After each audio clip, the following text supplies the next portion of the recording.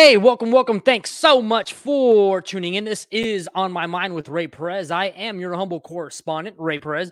I appreciate you guys tuning in and welcoming me into your living rooms. We have quite a bit to unpack for you today. We have news coming hot off the Twitter press that actually everybody's been talking about. We're going to get into a bunch of stuff today. And some of the stuff we're going to get into, stuff that doesn't actually affect us here specifically, but all across the world in Ukraine and Russia. If you guys have not been listening to the news, Russia threatens to invade Ukraine and Joe Biden deploys over 8,000 troops to Europe. And many on the right don't like that. The populist right don't like that. We're going to actually talk about that and what that actually means. Because I think when we talk about what's happening in global politics, some people just say, I don't really care. I just want to talk about why my taxes are so high. I want to talk about why it costs me so much to pay for gas. But there is also indirect consequences to what is happening in our geopolitical sphere across the globe. We're going to get into that. And, I think some of the populism on the right, it's like a cousin to the left, the progressive left. I'm going to tell you guys what that is momentarily. Also, too, in the Did You See That? I actually meant to get into this in my last episode of my podcast. And the Pope says something right for a change.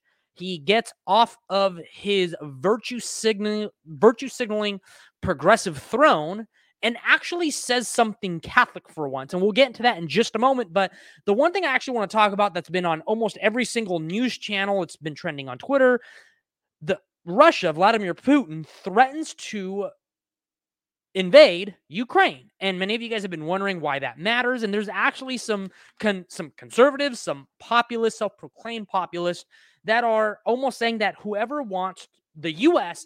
going into Russia, it's like we're going into Ukraine to deploy troops to prevent Russia from taking on a country that has no geographic benefit. We are just a bunch of war hawks, and we need to just focus on our respective borders. We need to only figure out what our issues are here, and whatever's going on in other countries, that doesn't matter to us. There's a lot of talks, for example, there's talk like this from Tucker Carlson. He had a bit the other day that was, his bit went along the lines of there's no reason for us to go there. He also played a clip of Democrats and Republicans from the left to Dan Crenshaw on the right saying that we should be, as a nation, we should go to Ukraine and defend that country and prevent Russia from invading the Ukraine. Well, why is Russia going into Ukraine? Joshua Yafia over at The New Yorker explains, for Putin, Ukraine seems to be keen, and not because he dreams of resurrecting the Soviet Union or enlarging the territory of modern-day Russia by force. Rather, Ukraine presents an opportunity for Russia, once and for all, to reassert its geopolitical relevance. As Putin sees it, only the threat of war can reopen a conversation that, to many in the West, has long felt the settled history. The expansion of NATO eastward, the denial of a Russian veto on questions of regional security, he continues, and the underlying sense that Russia lost the Cold War. If Ukraine joins NATO or drawn into a de facto military alliance with it, then Putin's project has failed. If Ukraine is kept from doing so, Putin has fulfilled his historical role. But the question that people want to ask is why? Like, why should we care?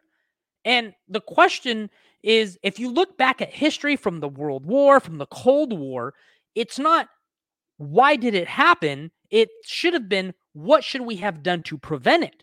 And I know that there's a lot of isolationists out there that says whatever's going on in the world shouldn't affect us. We shouldn't lose troops in other countries. We need to worry about here, our borders. But the problem that we are actually seeing is that Joe Biden is a doormat.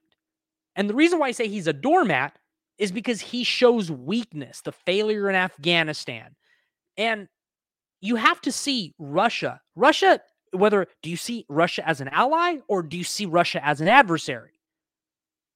To keep our adversaries at bay, we need to show strength. And if we don't show strength, countries like Russia, They're going to take land incrementally. Do you want Ukraine 5 to 10 years down the line? Or, excuse me, do you want Russia 5 to 10 years down the line to grow incrementally? Do you want them to be a stronger country? Do you want them to not only become a stronger country, but become allies with China? Donald Trump's breakthrough agreements in the Middle East through peace, not war. That's kind of like that's the verbiage of liberalism yesteryear. And Shumel Rosner over at NBC News writes, Trump deserves a Nobel Peace Prize for Israel-Bahrain UAE deal. It's more than what Obama did. These agreements are bold declarations that a broader Arab-Israeli conflict no longer exists. And the reason why I bring this up is you bring a contrast between a president who does preemptive work, who does deterrence through peace. So the question is why did we get to where we are? It's because our president, Joe Biden, has shown to be weak on a global scale. Trump's record on Russia is stronger than Obama's. Scott Horsley over at NPR writes, Trump sought to add $1.4 billion for fiscal year 2018 to the European Deterrence Initiative, a military effort to deter Russian aggression that was initially known as a European Reassurance Initiative. That's a 41% increase from the last year of the Obama administration. The president also agreed to send lethal weapons to Ukraine, a step that Obama resisted. And Trump gave U.S. forces in Syria way more leeway to engage with Russian troops. You don't want to fight your enemies when they are big. You want to fight them when they're small. World War II, for example, Ben Shapiro actually talked about this on his podcast the other day. Leading up to World War II, in terms of military and the money spent, the money that the U.S. spent on their military was ranked 19th, just below the Philippines. And that was the time when the U.S. took an isolationist approach. They didn't meddle in other people's business overseas. They didn't care what the Japanese were doing. They didn't care what Germany was doing. And then lo and behold, you see the attack on Pearl Harbor. So isolationists are isolationists until they're not. Also, after the Cold War, and see, a lot of this people forget. They don't care because World War II happened over 60 years ago. The Cold War happened over 40 years ago. So you have a new generation that they don't care how we got here. Just leave us alone. Don't launch troops anywhere else. But yet we have troops. We have over 15,000 troops in Italy. We have 3,500 troops in Germany. But yet that's okay.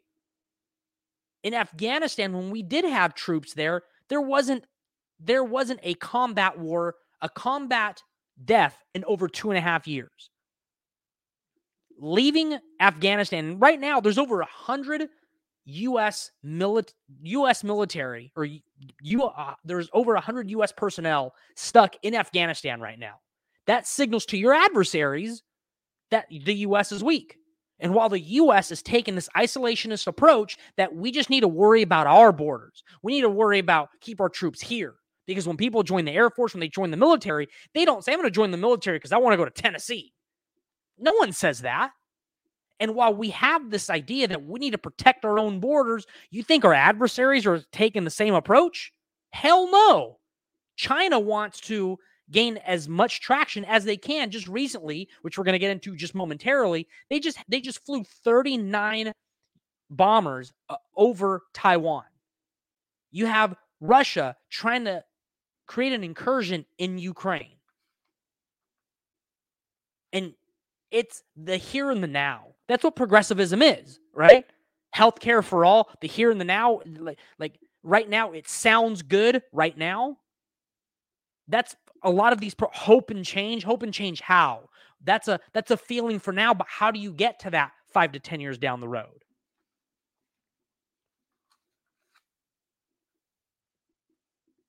China flew, as I was saying, another 39 warplanes over Taiwan. China flew 39 warplanes over Taiwan in its largest such sort of news amid tensions over the self-ruled island's future and the U.S. pushes to assert presence in the region. The Chinese formation Sunday night included 24 J-16 fighter jets and 10 J-10 jets, among other support and electronic warfare aircraft, according to Taiwan's defense ministry.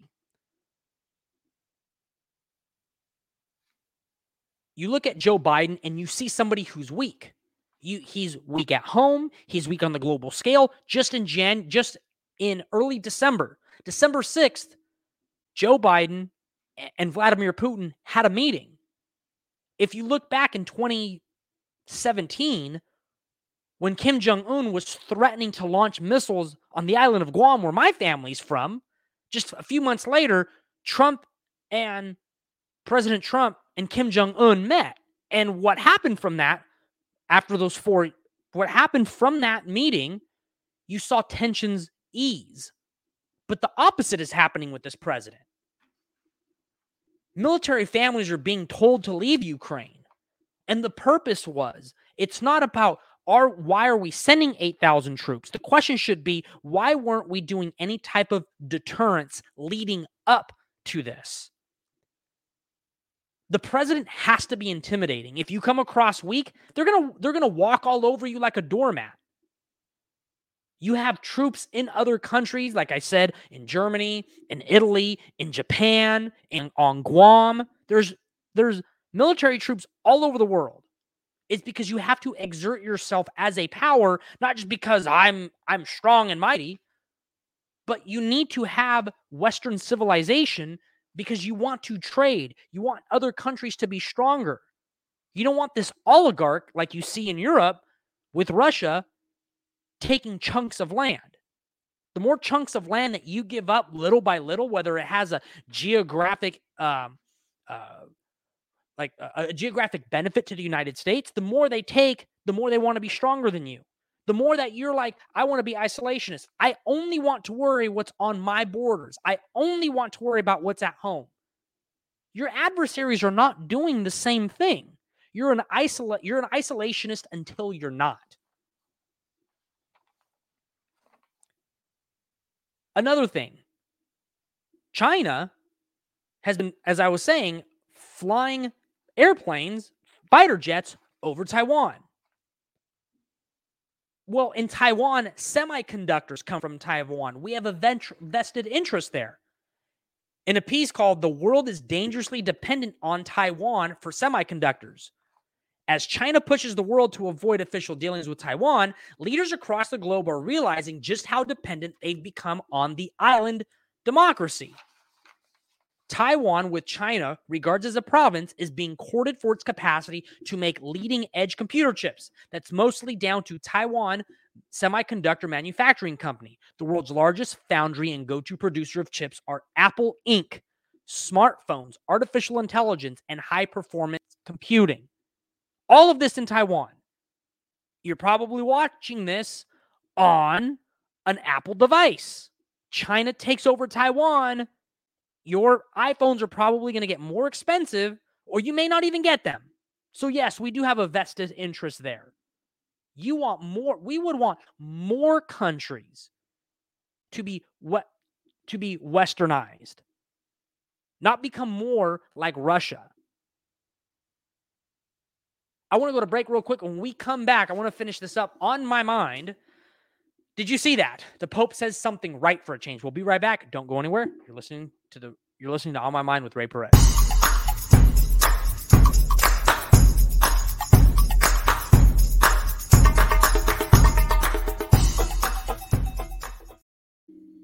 Hey, welcome. Thanks so much for tuning in. I appreciate you guys listening in. So the Pope actually said something right for a change, and I was actually kind of surprised. So I've been a big critic of Pope Francis. I'm a practicing Catholic, cradle Catholic. I try to go to Mass as much as I can. I practice the whole shebang. And some of my criticisms on Pope Francis is he's been critical of capitalism and the confusion that Pope Francis intertwines with actual capitalism is he confused capitalism with cronyism. He comes from, I believe, Argentina. He was there during the time where they went from a democracy to communism, and during a 4-year span, democracy was going in and out, and it was forged with the government, where the government, there was a lot of corruption in Argentina, where Pope Francis is. So he believes that capitalism should have a muzzle on it. But what he's really talking about, and he misses the ball on this, it's cronyism, where the government comes in and props up businesses that should be fading away because they don't operate, but these businesses stay there because the government is propping them up. Or him being lenient with with President Joe Biden and allowing him to take communion when Joe Biden, as president and Catholic, he's pro-choice. There are 5 non-negotiables in the Catholic faith, and one of them is abortion. And the Pope is the one who's supposed to be at the forefront of Catholicism, and he's not. But he finally says something that I actually agree with, and I'm actually going to get into this on a lot of people that I've been around as a former Uber driver. I'm going to tell you why I see this a lot. So the Pope said something right for a change. Okay. So the Pope Francis criticizes people who choose to have pets instead of children. Caitlin O'Kane over at CBS writes, Pope Francis criticized people who decided not to have children, but have pets instead. The Pope was speaking to a general audience on Wednesday when he turned his sermon to fatherhood. And the Pope says, we have so many children without fathers and the challenges of this in society today, we notice, Pope Francis said. Fathers are not born, but made. A man does not become a father by bringing a child into the world, but by taking up the responsibility to care for that child. He used the example of Joseph, who brought up Jesus, and parents who choose to adopt children. Okay, so I'm going to cut in here real quick. Look, there has been, and I saw when he made this comment about a week ago, that the liberal progressives, one of my friends came in and said, well, the Pope doesn't really have authority to speak on this because, he needs to handle the molestation in the Catholic Church. Fact check, true. Yes, I do blame Pope Francis. I think there's credible sources there are credible reports that allegedly Pope Francis, he swept some sexual misconduct allegations under the rug, and that's all true. I get that. Anybody in the Catholic Church that is accused of sexual misconduct needs to have the book thrown at them to the fullest extent of the law. Fact check, true. But the thing with that, though, is you can still speak about fatherhood and having children at the same time of addressing molestation and sexual misconduct. But it's not only in the Catholic Church. The problem that I have with progressives is they only talk about sexual misconduct when it benefits their ideology. What I mean by that is you never hear a progressive talking about sexual misconduct in public schools. There's a stat out there that of children in 8th grade through 11th grade, about 3.5 million students, nearly 7% surveyed, reported having had physical sexual contact from an adult, most often a teacher or a coach. And more often than not, that teacher or that coach is a married adult straight male.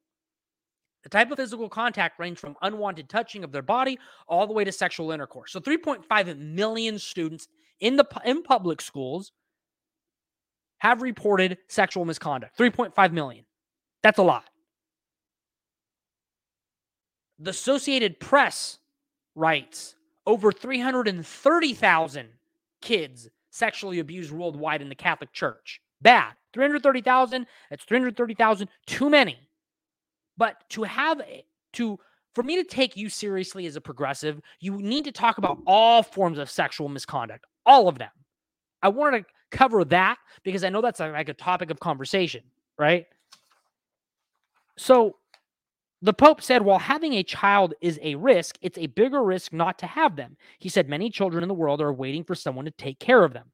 So adoption should be considered, even if it is difficult. Look, here's what I want to add to that is what he's not saying. Look, I'm a 34-year-old single male.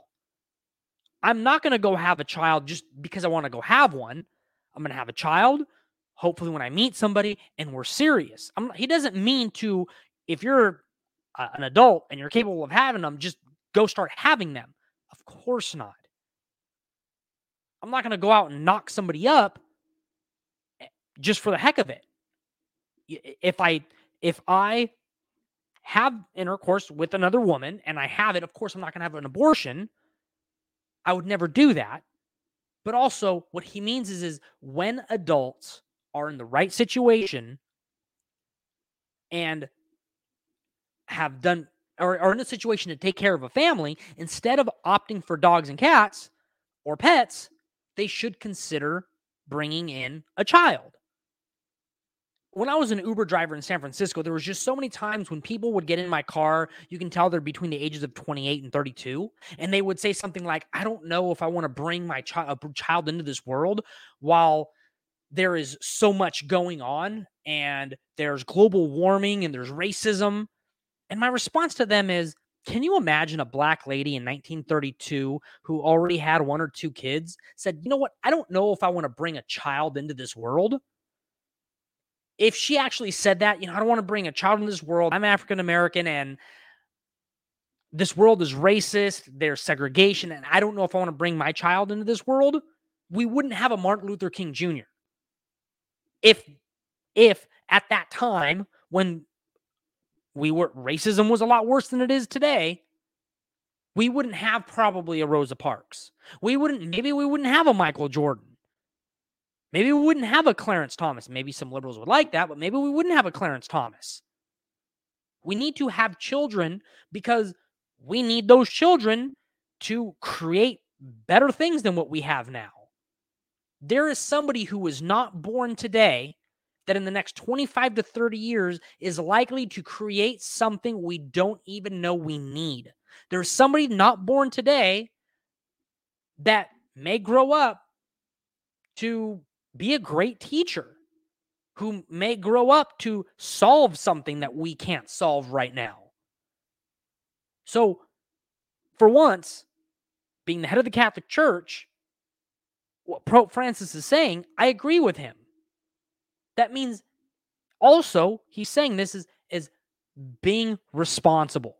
As I was saying earlier, being a single 34-year-old male, I'm not just going to go knock somebody up, but if I meet somebody and we get serious and it's time to choose between do I want to have a child or do I want to have a pet, of course I want to choose a child if I can bring them in and I can support them and we're responsible about it.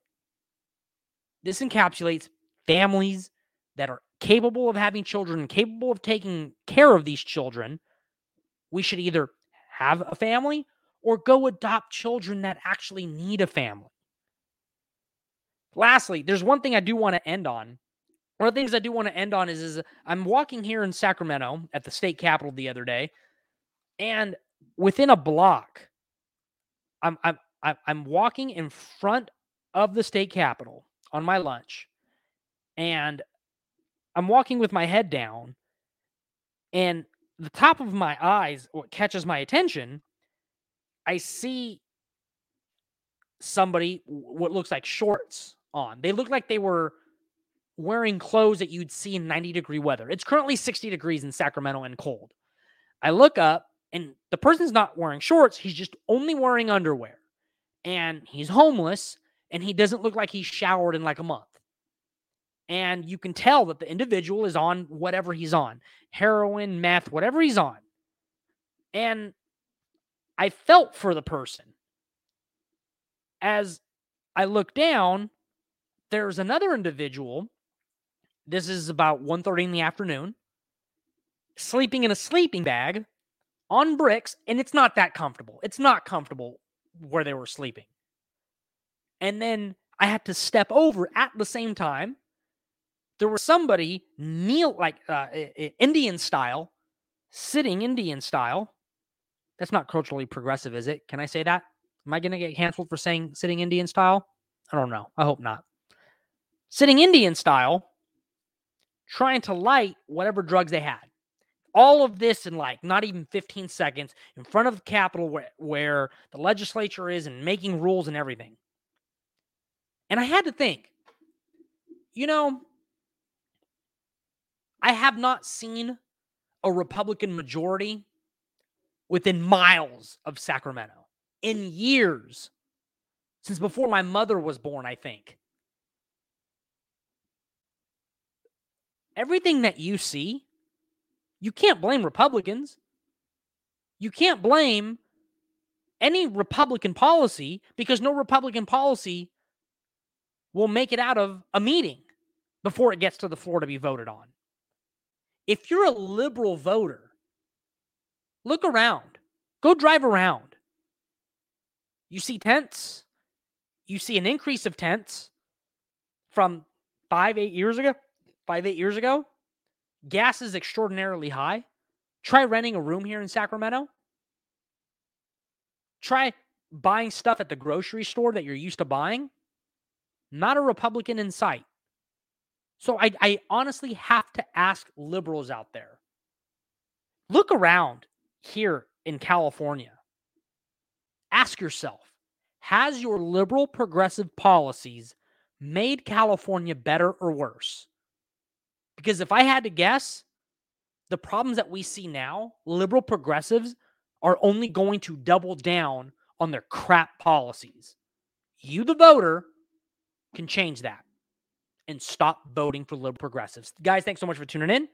I'm Ray Perez, and that's On My Mind.